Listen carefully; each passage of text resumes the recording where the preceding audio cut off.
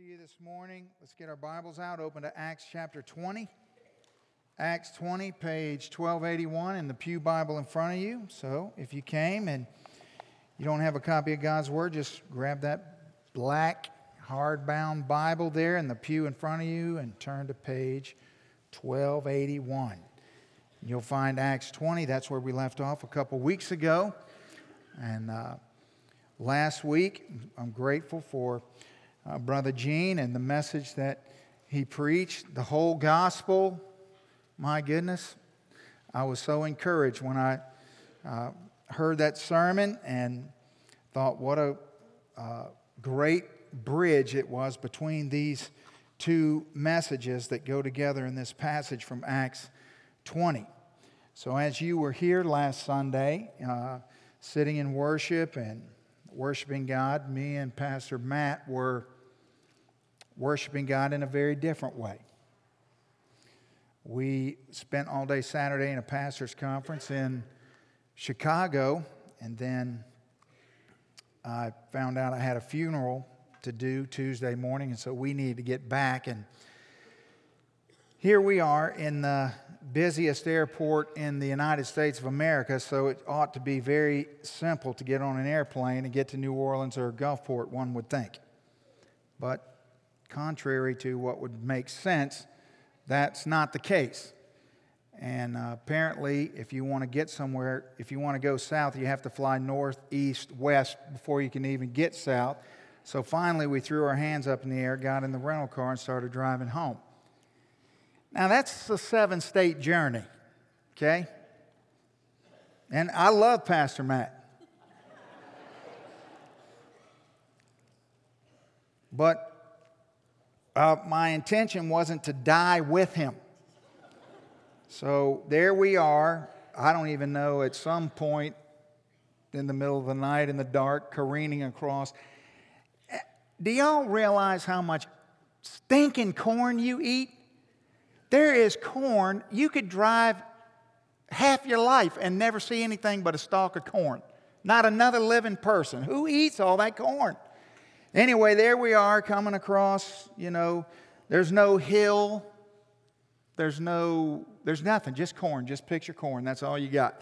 And then suddenly I'm driving along and here comes these clouds. Now, we have hurricanes. I'm used to seeing big, ominous, scary clouds, but this is a whole nother dimension. And as I see this wall of blackness coming towards us, and I'm in this little goofy rental car, you know what I mean? I'm thinking, man, this doesn't look good, and stuff's blowing around, and, I'm thinking, man, this is tornado country, and I said, Matt, get your phone out and look at the radar. So he's over there pulling the radar up, and, the little car's all. Now, there's nowhere. Where are you going to run? The corn? You can't go anywhere.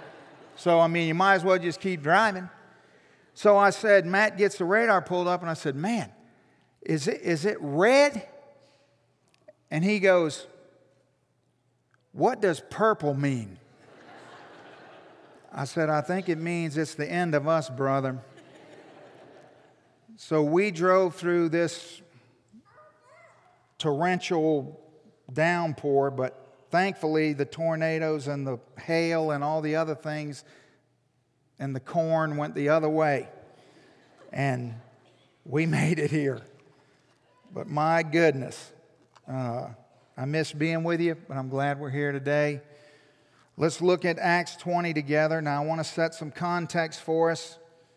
It's about 57 A.D. The ship that's carrying the Apostle Paul on his final journey comes to rest on the shores of a coastal town called Miletus. And so Paul's there, and he calls the elders from the church at Ephesus. It's about 30 miles southwest. So they traveled 30 miles to meet with him. Now this is a church in Ephesus that Paul spent 3 years there ministering and spreading the word and sharing the gospel, and also pouring into these men that were now the leaders of this church that was so near and dear to his heart. And Paul is very specific and strategic in wanting to meet with these men. I mean, this is a very important moment for Paul for several reasons. First of all, as we've followed the Apostle Paul over these months through this section of the book of Acts, we've seen how intensely relational he is and how he's learned the importance of relationship through all of the ups and downs that he's faced. And he didn't get to spend long periods of time with many people, and so these people were very important to him. And, you know, Paul, he's not just executing a job description. Paul is very much connected to these men and is joined to them in the mission for which they're called to. And so he wants to see his brothers. He wants to see them. And then secondly, Paul wants to say goodbye because he knows that he probably will never return to Ephesus again and that this is going to be the last time he ever gets to see them. And so he very much wants to have this final moment with them to share these words that he's no doubt thought a lot about and God's put on his heart. And he wants to give this last sort of encouragement and commission to these men. And so these are heavy words that Paul speaks. And we're going to begin in Acts 20, verse 22. Paul says this to the Ephesian elders, "And see now, I go bound in the Spirit to Jerusalem, not knowing the things that will happen to me there, except that the Holy Spirit testifies in every city, saying that chains and tribulations await me. But none of these things move me, nor do I count my life as dear to myself, so that I may finish my race with joy, and the ministry which I received from the Lord Jesus to testify to the gospel of the grace of God. And indeed now, I know that you all, among whom I have gone preaching the kingdom of God, will see my face no more. Therefore I testify to you this day that I am innocent of the blood of all men. For I have not shunned to declare to you the whole counsel of God. Therefore take heed to yourselves and to all the flock among which the Holy Spirit has made you overseers, to shepherd the church of God which he purchased with his own blood. For I know this, that after my departure savage wolves will come in among you, not sparing the flock. Also from among yourselves men will rise up speaking perverse things and draw away the disciples after themselves. Therefore watch and remember that for 3 years I did not cease to warn everyone night and day with tears. So now, brethren, I commend you to God and to the word of his grace, which is able to build you up and to give you an inheritance among all those who are sanctified." Let's pray. Father, we thank you for these words because they're your words. And Lord, we humble ourselves before their perfection and inerrancy, Lord, and receive them as a gift from you. God, we have them because you intended them for us, not just for Paul and for the people he's speaking to, but for all of mankind. You called us to know you, to understand you, and to hear from you. And Lord, we pray that this word would be manifested in this place through the power of your Spirit. God, that you have something to say to men and women in this room right now. And Lord, that your voice and your words would be all that we hear. So God, take charge of my voice. And Lord, use this time for your glory. We need ears to hear. We need hearts willing to receive.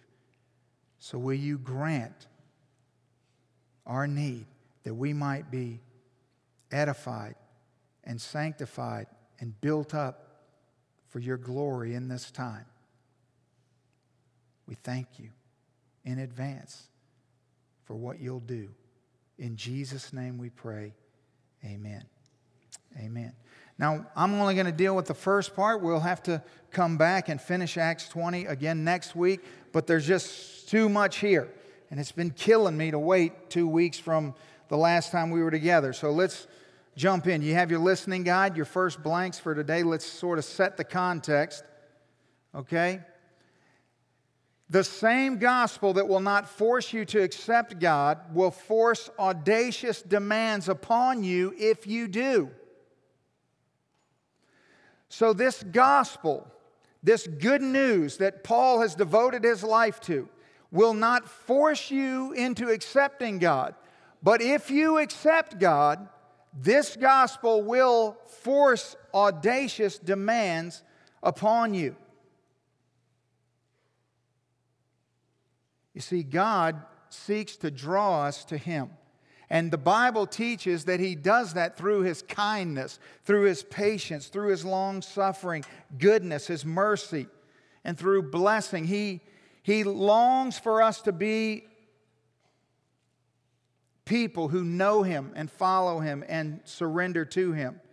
And He's willing to do whatever it takes for that to happen, but He will not force Himself on us. Now, realize some of you, it may be new news to you, but most of you understand that there's a large component of evangelical Christianity today that believes the opposite of what I just said. And so we just need to take a second and set our hearts around this truth and reality. You see, the fact that God allows us to run from Him proves that He doesn't force us to love Him. Think about this. The fact that He allows us to run from Him is evidence that He doesn't force us to love Him. Now, let me just give you an illustration of that. In Luke chapter 8, for example, the Bible tells the story of Jesus going across the Sea of Gennesaret, going across to the other side where He encounters this demon-possessed man.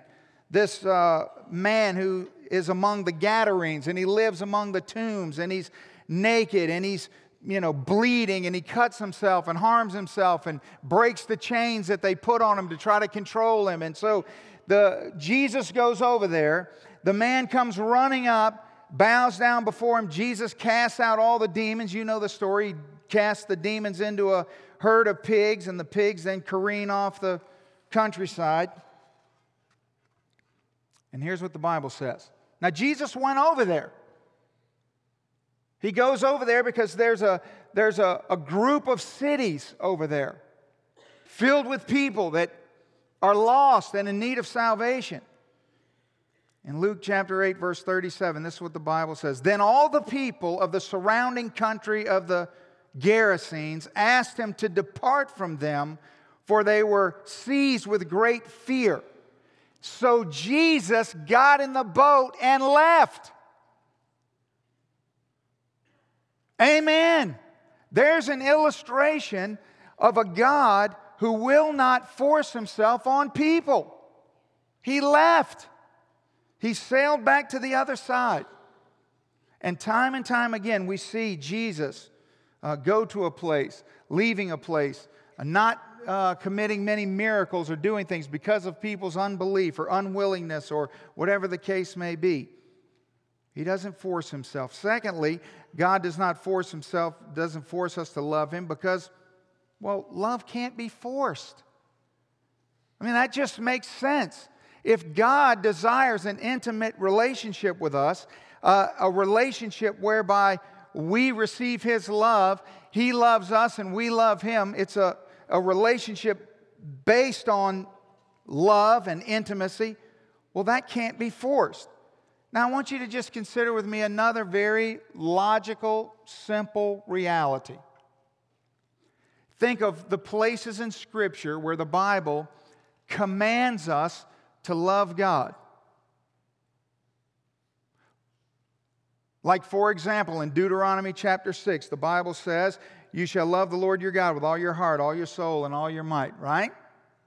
Now, what does that tell us? It tells us clearly that loving God must be a choice. Because if God forced us to love Him, why would He say it? He wouldn't say it. There would be no point in saying it because it would already be. The reason He says it is because we have a choice. All of God's commands, although binding upon us, are commands that we each have a choice whether or not we're going to obey or not. Every day, every one of us makes multiple choices, sometimes minute by minute, as to what things we're going to obey and what things we're not going to obey. And you have the freedom to sit down and open up the very Word of God, read it, close it, and walk away and ignore what you just read. You can do that.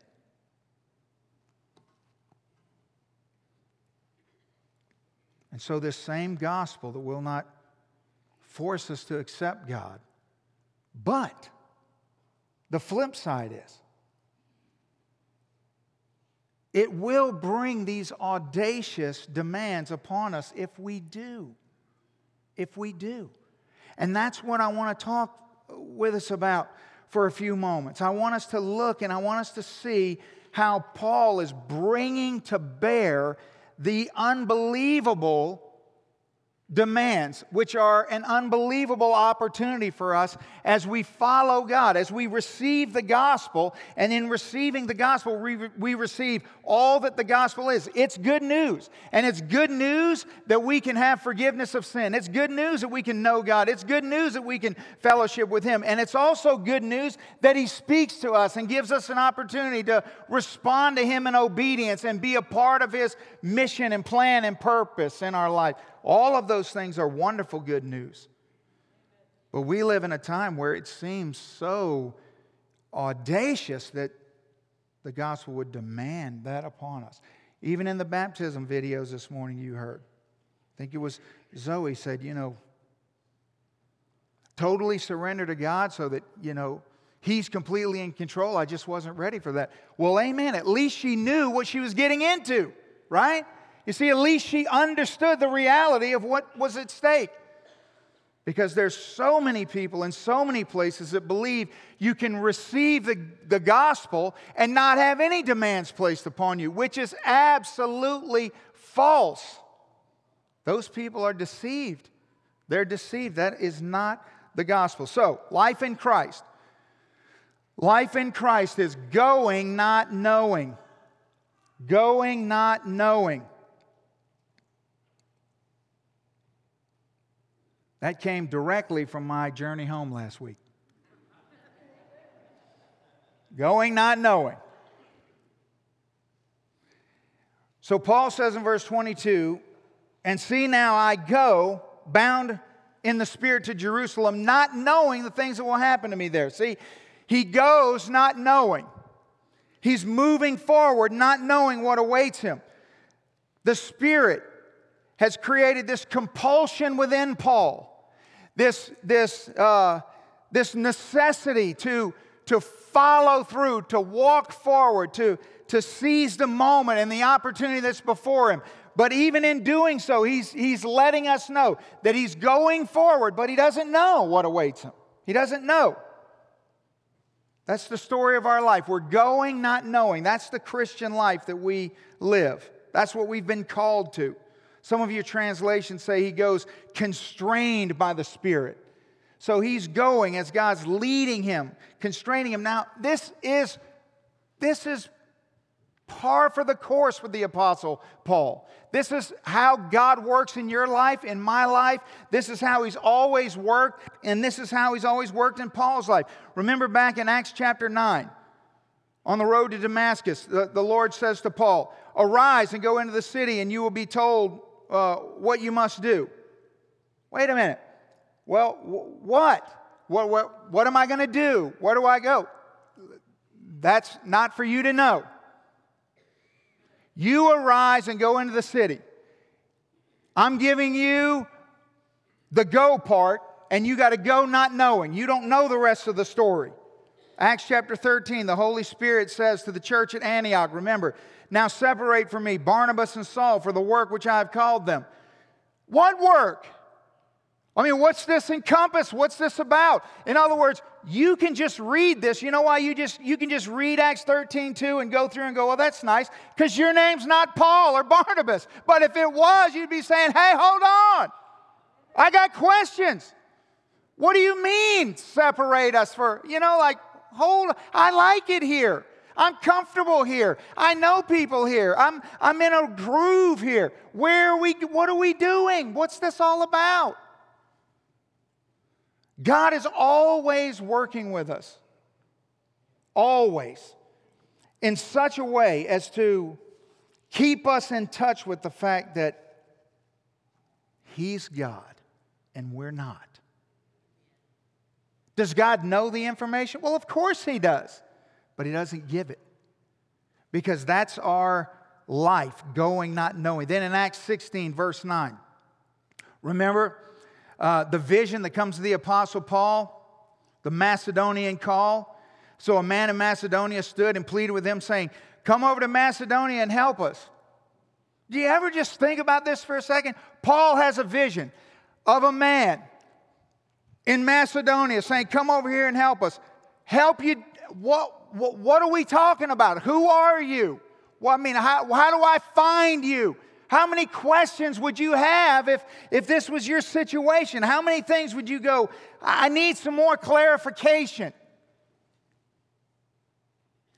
And God's saying, He's saying to Paul, no, step out in obedience. Your life, what I've called you to, is to go and not know. That's my life, that's your life. That's what this whole thing is about. And here's what happens. When we take the step of obedience, when we begin to move in the direction that God's moving us, it ignites the fire of transformation in our life. You see? Like the scripture that we read this morning from Romans. Be not conformed to the things of this world, but be transformed by the renewing of your mind. What did it say? That we may prove what is the good, acceptable, and perfect will of God. Now, how is our mind renewed? How do we prove what is the good, acceptable, and perfect will of God? By moving forward, by moving in the direction that God's leading us. Not by knowing everything that God's going to do, because you can't know that. You won't know that. You'll never know that. You'll never know that. Let me just break some news to some of you this morning. If God didn't tell Paul, He sure ain't going to tell you. He's not going to tell you. Now, here's Paul going to Jerusalem not knowing. He's going and not knowing. Now, why would God do that? What is the point of this? Is God just trying to make things difficult for the sake of difficulty? Is He just trying to be mysterious for the sake of being mysterious? Does He just love to build anticipation for no reason? Is He withholding information? Well, this is the way I would answer that. God wants us to know beyond a shadow of a doubt that we need God and God does not need us. You see, going not knowing is like an advanced degree in Godology. It will train your soul to understand how much you need God and how zero God needs you and me. Because when you go and don't know, it begins to put you in a situation to receive and understand what God is doing. You begin to learn about Him and understand His ways in a way that you can't do any other way. See, it forces us into situations where we perceive things. We just do. See, therefore, here's what happens. We live having to take risks. Now, are they risks? Well, that depends on whose perspective we're looking at. From my perspective, it's a risk. From God's perspective, there is no risk. But for me and for you, for Paul, it's a risk.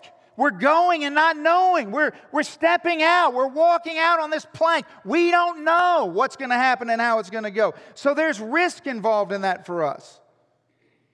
You see, in the presence of risk in our life is a reminder. What happens when we begin to feel the pressure of risk? We begin to become much more acutely aware of God, much more sensitive to God, more prayerful, more thoughtful, because we feel the pressure of what we perceive to be risk. Now, God never takes a risk, but He likes it when we do. He wants us to. It's important for us. We need it. You see, if you think about it, God is never going and not knowing. That doesn't exist in His vernacular. He doesn't even know. I mean, he's never experienced that. He can't.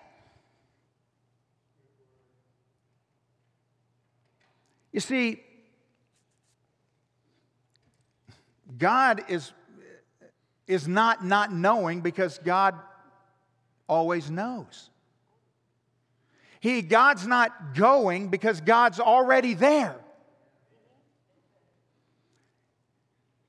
But for us, it's different. Risk exists for us because we're not omniscient. And when we don't know what lies ahead, when we don't know all things, then for us, it's risky. And so we're walking not knowing. And we sense the pressure of that risk. We're not omnipresent. So when we're going, we haven't been to the future. We don't know what's there, but God's already there. He already knows that. And we're certainly not omnipotent. We're not all powerful. We're clearly not in control. And do you know how we know we're not in control? Because we feel the pressure of risk, don't we? Yes.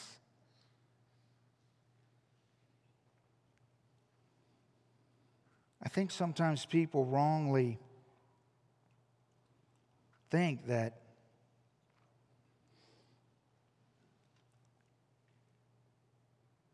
somebody like me always knows what he's doing. Well, that would be wrong. I'm going not knowing. Every day of my life is going not knowing. I feel the pressure of risk continually. It's on me when I go to sleep. It's on me when I wake up. And here's why. Because I feel the weight of all the things that are laid upon me as I'm going and not knowing. I mean, you just have to understand that it's a scary thing to go and not know. And the more you do it, the more you understand the principle and how it works. But the further down the road you get, this has just been my experience. Early on in my Christian life, I was going and not knowing. But I knew more than I know now. In other words, I know way more about God now than I knew then. And so it seems to me, looking back, that early on, God called me to go and not know, but He told me more than He tells me now. Literally, I was thinking about this all week, and I was thinking about how I literally feel that I'm at a place in my life where it's just go. Just go. Just go. There's no more information needed. Just go forward. Just go forward. See, Ask yourself this question. What am I really in control of? What am I really in control of? And then begin to consider, why is it that we live in such a way as if we're in control of certain things in our life, that we try to work things in such a way that we can, make it work out the way we want it to, or prevent something that we don't want from happening. And when you stop and think about how ridiculous that is, that we live our life as if we're in control of our health. And yet, not a week goes by that somebody in this fellowship doesn't, usually, oftentimes in the blink of an eye, find out how much they're not in control of their health. That all of that can change in one instant. And that all the things that we do to try to stave it off, or to try to... we're not in control. But we live, I believe with all my heart, in a culture that more than any other culture in the history of the world, which is why I'm preaching the message I'm preaching tonight. Because all this is interconnected. That more than any other time in history, and no other place like this, is just obsessed beyond anything with control. And how we try to leverage fear into just every mundane situation in our daily lives. You turn the TV on, and, it's not just that you can't get the news, you can't even get the weather. I mean, the weather is out of control.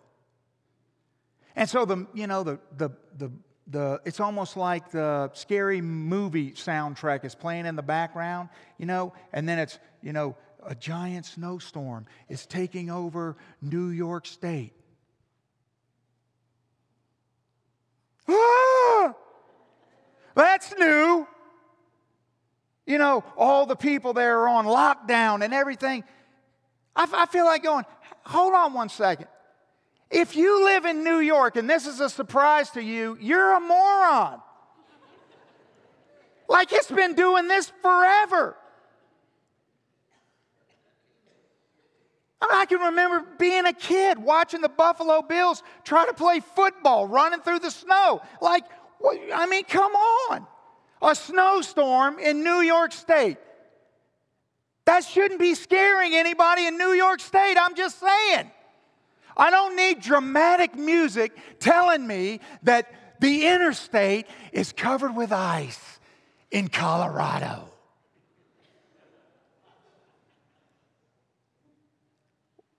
What have we become? Really? You live in the mountains, folks. Look, and they show you pictures. Look, at the truck slid off the road. Well, that's what they do when they drive on ice. No one's surprised by that. It's not just them, y'all.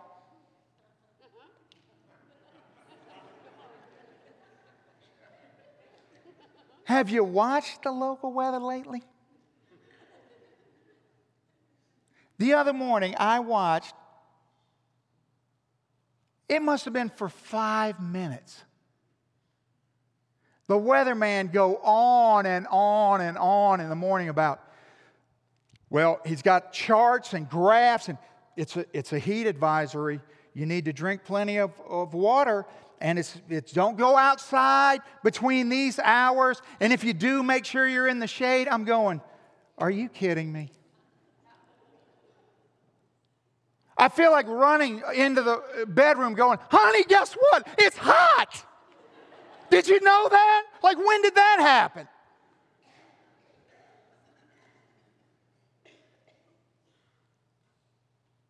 I think it was that day or the day after that.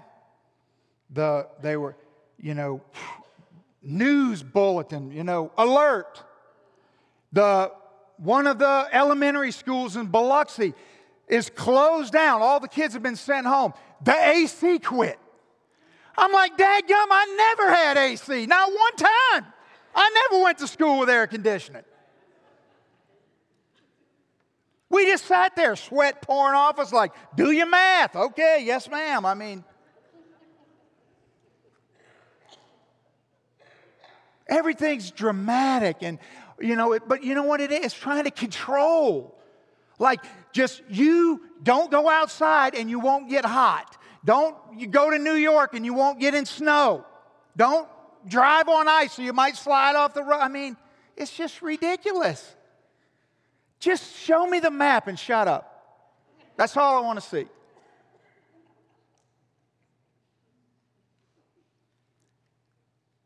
But so oftentimes, here's what happens. People aren't going.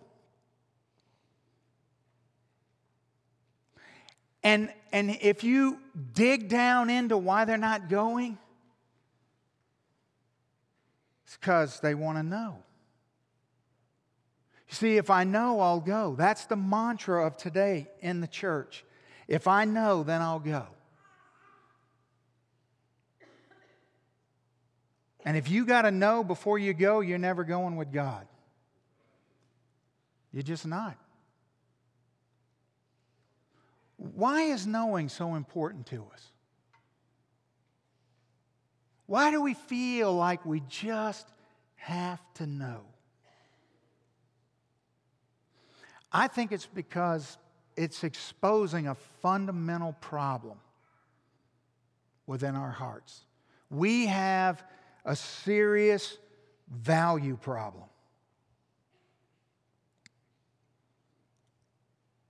We're not affixing value where value needs to be affixed.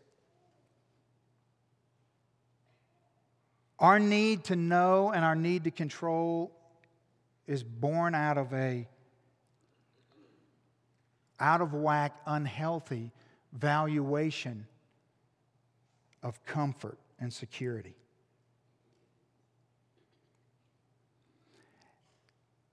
And I think what these first few verses in this section teach us is, in just the plainest, simplest way you could ever understand,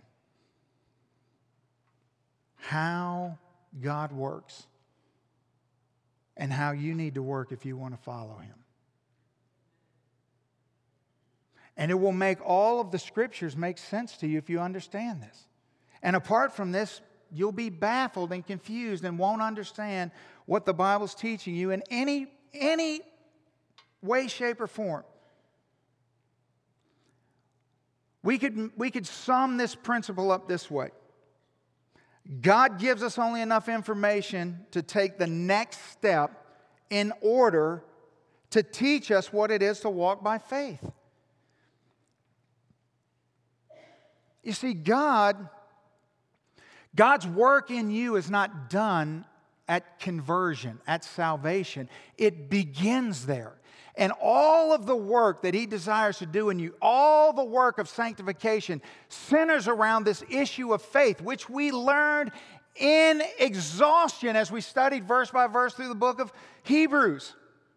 It's a faith journey. It's a faith issue. It's all about faith. What God wants to accomplish in you and through you is built upon, dependent upon, relegated in, interconnected, intertwined in your faith. And so God only gives you the information that you need to take the next step. He gives you that. But you've got to learn to walk by faith if you're going to follow God. This is why, as we begin to do this, our desperation for God increases as our uncertainty increases. And so when we feel in control and life is good and normal, we don't pay God any attention whatsoever. But when it all starts to cave in around us, we are tuned in, right? Yes. And so it only makes sense that it would be that way. And what he does is he delights in positioning us, orchestrating events in our life, positioning us so that we find ourselves in a situation where we're bound by the Spirit, going to Jerusalem, just like Paul. Just like Paul. Putting us in a situation where we have to learn to depend on Him. Now, have you come to terms with this? Because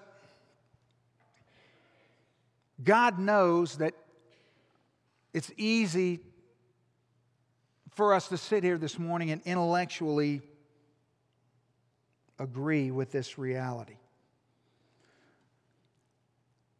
So He doesn't leave it there. He wants to nail it deep into us. And so He tells us in the very next verse, except that the Holy Spirit testifies in every city, saying that chains and tribulations await me. You see, Paul wasn't completely void of information, was he? No. Neither are you. Neither am I. But what information does God give?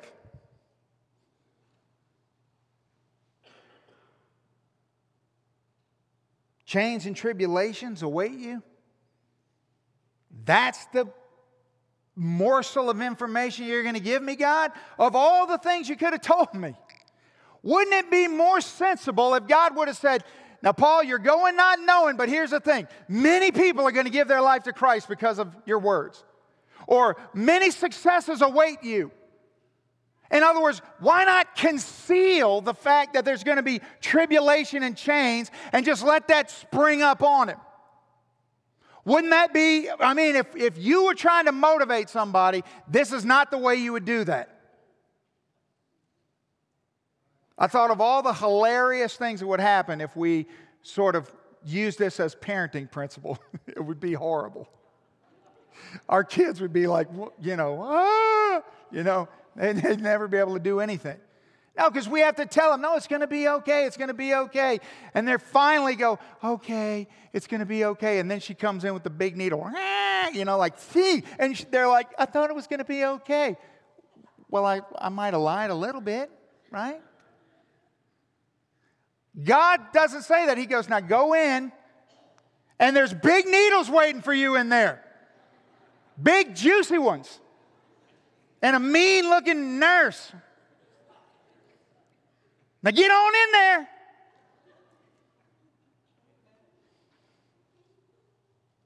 Man, you'd say you're a bad parent. Which would make us all liars, because we just sang, you are good, you are good. Oh, you are good. I'm just thinking the whole time, you're good, I'm just getting shots. Yeah.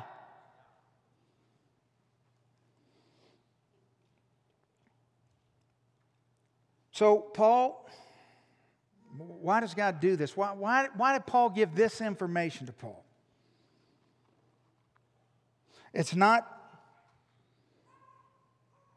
just some random occurrence. It's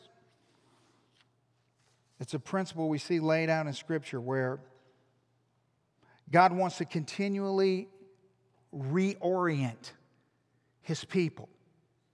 The people that He's dealing with, the people that He's working with, the people that are following. He wants to reorient them to know and understand the reality of what it means to follow Him. Because remember, the whole journey began not with, hey, come and get your sins forgiven. That's not how it started.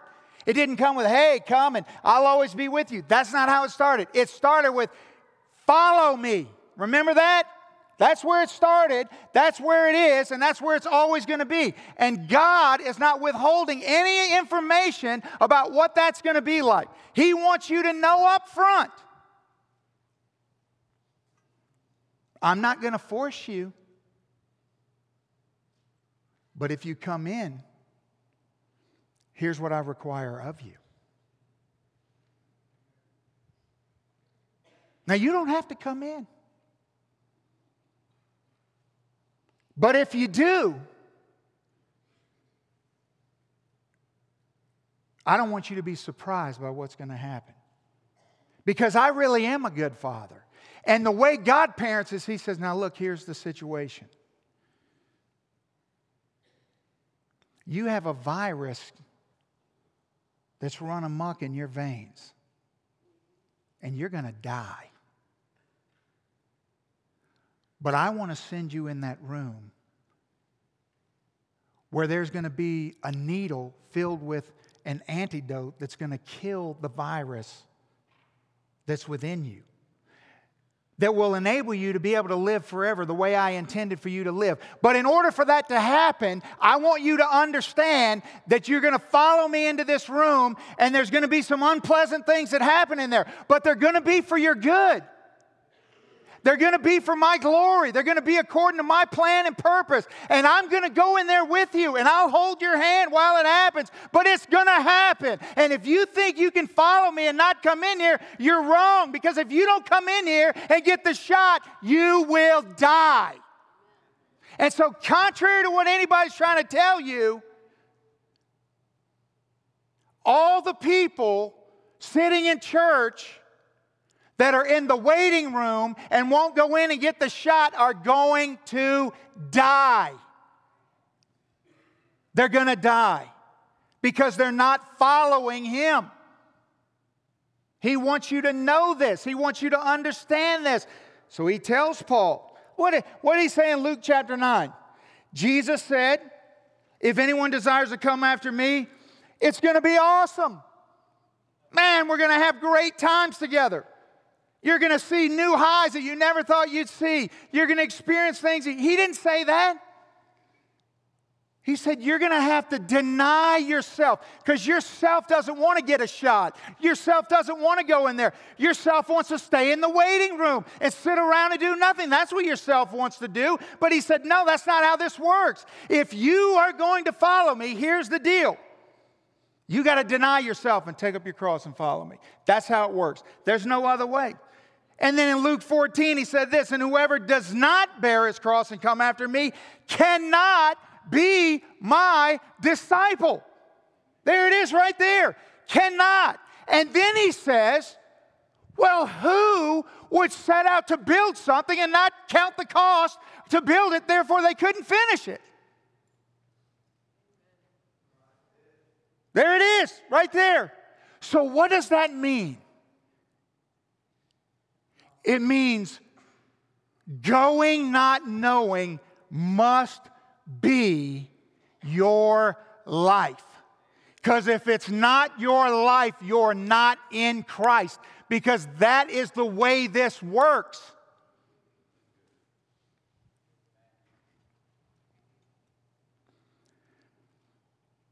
Charles Spurgeon said it this way. He said, there are no crown bearers in heaven that were not cross bearers here below.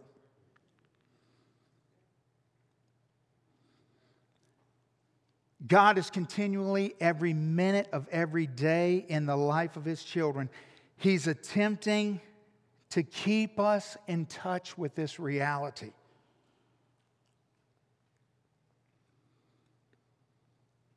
That in our flesh, in ourselves, we crave and long for things outside of Him. And if you think God just works on you in specific little bursts of time, I mean, listen, I don't want to hurt your feelings, but folks, you're a full-time job. It's a full-time job. I am a full-time job. God's got to work with me every single day. There's not a minute that goes by. If He takes His eyes off of me, I'm going to crash and burn. I have no hope. No hope. I'm a full-time job. And so what does he do? He's continually working as we're craving and longing for things outside of him. And he's restraining us and redirecting us and teaching us. The Christian life is a continual exercise in dependence upon God. Continual. Continual. It's not the opening ceremony. It is the entire thing. An exercise in dependence upon God.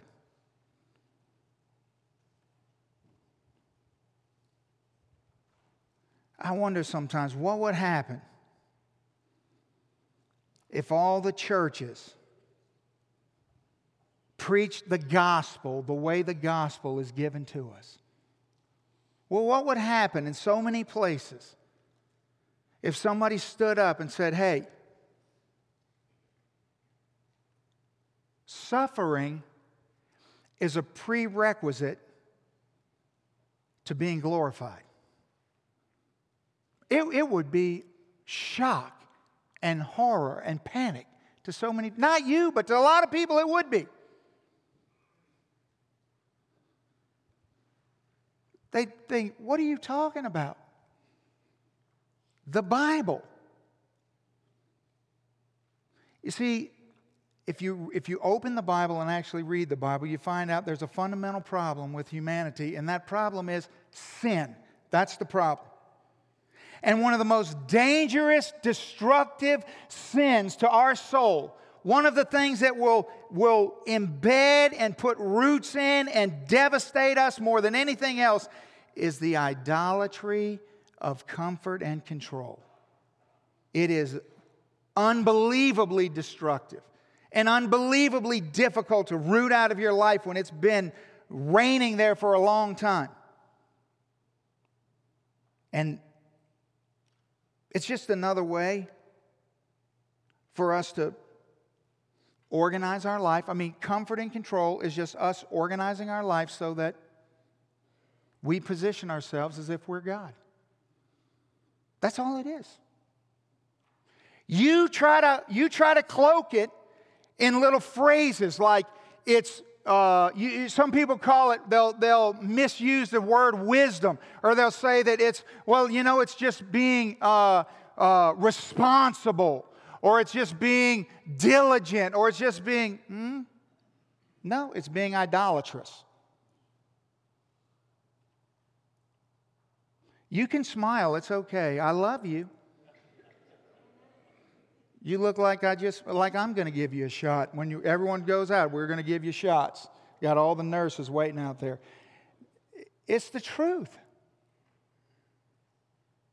It's just an attempt for us to be God in our lives. I mean, the truth is the natural man is going to avoid at all costs, in any way we can, going into any hardship. We're going to always want to take the easy way. I didn't run up to Pastor Matt and say, guess what? Forget the planes. Let's just drive across 7 states through a tornado. It'll be fun. No, I tried the easy way. That didn't work. And so then I ended up going, that's what we do. But when it carries over into our spiritual lives, we may not be aware of the fact that you can hear every sermon I preach, but let me tell you something, your flesh never stops preaching. 24 hours a day, preach. Your flesh is preaching to you. And it's trying to convince you you can't do anything radical. You can't do anything hard. You can't do anything that's going to make a difference. You can't do that. It's reminding you of all the ways it's going to be disruptive to your life, all the things it's going to cost you, all the ways it's going to mess things up. It's going to make you uncomfortable. It's going to do this. And your flesh is a wizard at telling you all the contingencies of all the negative consequences of following God with reckless abandon. No, you can't do that.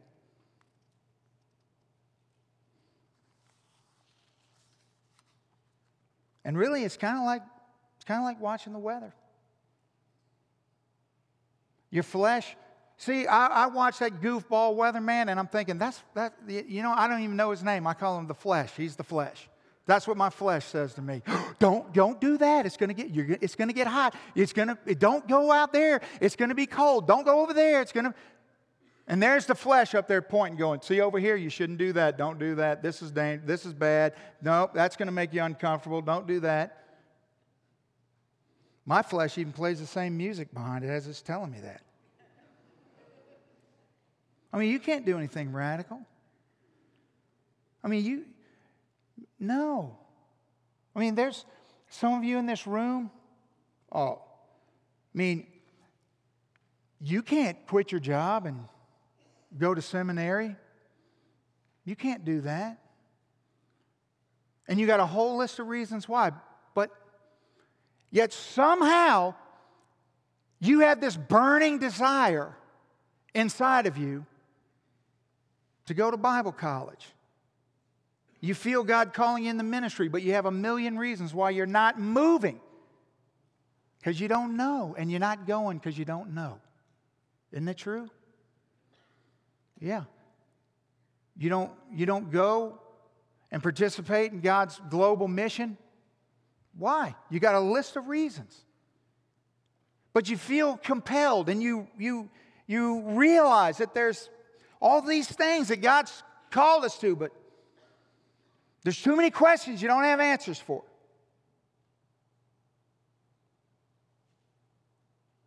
You can't start a ministry. You got a whole list of reasons why. It won't work. You can't do it.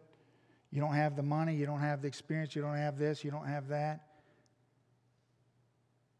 The flesh man's just pointing to the screen, showing you all the reasons why you can't do it. But see, for most of you here today, going not knowing is something totally different. It's not going to seminary or becoming a missionary or starting a ministry. You know what going not knowing is for most of the people in this room? It's finally having the courage to literally, actually walk into your D group and be transparent. Stop pretending to be something you're not. Stop acting like you got it together.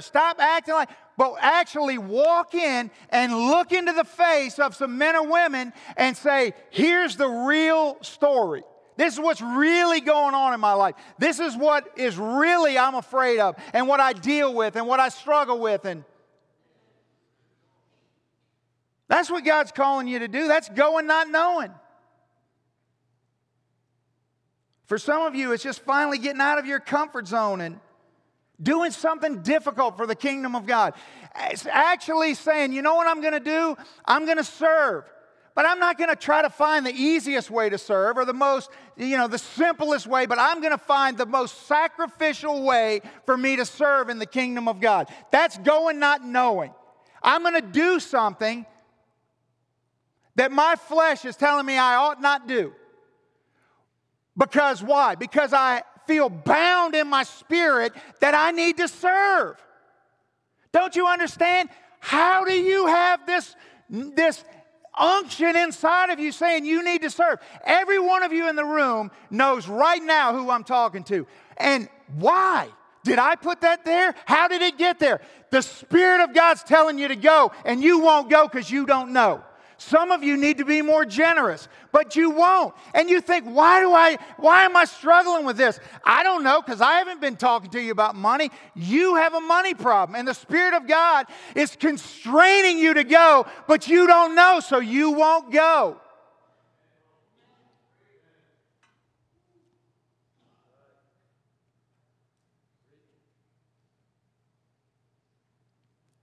You know what the flesh man wants you to think? Oh, if I knew where to go, I'd go. That is a lie. That's a lie. You know that's a lie. You know where to go.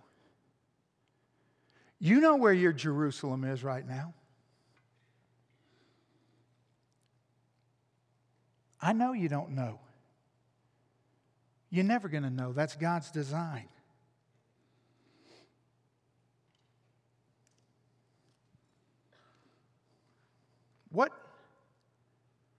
What does it look like for you to be bound in the Spirit and go? He gives you just enough information to take the next step.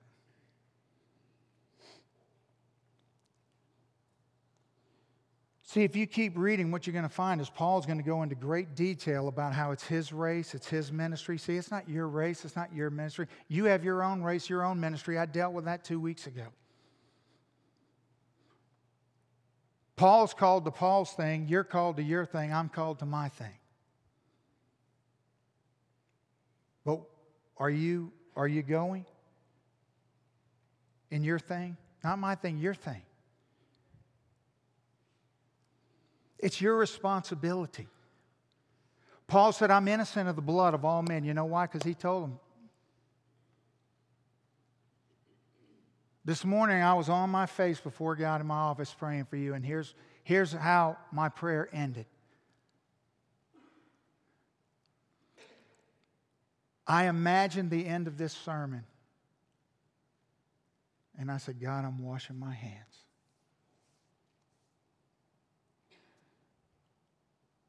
Their blood's not on my hands. If they don't go, I told them. I told them. I told them to go. It's your responsibility. 1 Corinthians chapter 4. I could literally put this verse in every sermon I preach. This is how one should regard us, the Apostle Paul says, as servants of Christ and stewards of the mystery of God, because it's required of servants and stewards that they be found faithful. Can I just tell you something?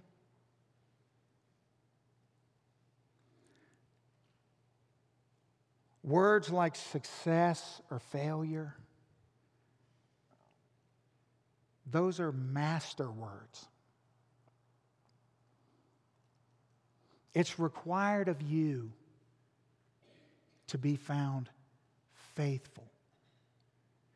You should not have in your vocabulary success or failure, because you have no right.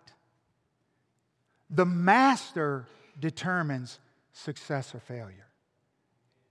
The steward is not responsible for everything. The steward is only responsible for that which the master put in his possession, in his charge, in his care. And whether or not you're successful or you fail is not up to you. It's up to the master. When the master returns, the master decides whether it's success or failure. Your responsibility and my responsibility is to be found faithful in going not knowing, in running our race, your race, my race. That I run my race, you run yours. I go and not know, and you go and not know. And we may not be going the same place. We're just going in the same direction.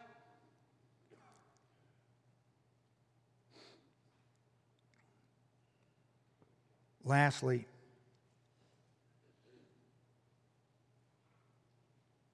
I just thought about the state of so many people.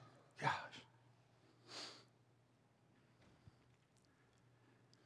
Sitting in the waiting room, man.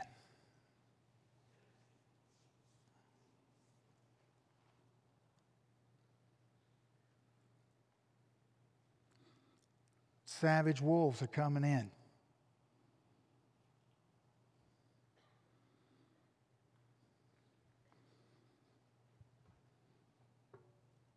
What ought to be our greatest fears should be living an under-challenged life in the kingdom of God, or being terminally bored as a Christian. Dear God, don't let it be so. Don't let the master come back and find us sitting in the waiting room reading some tired magazine, passing time.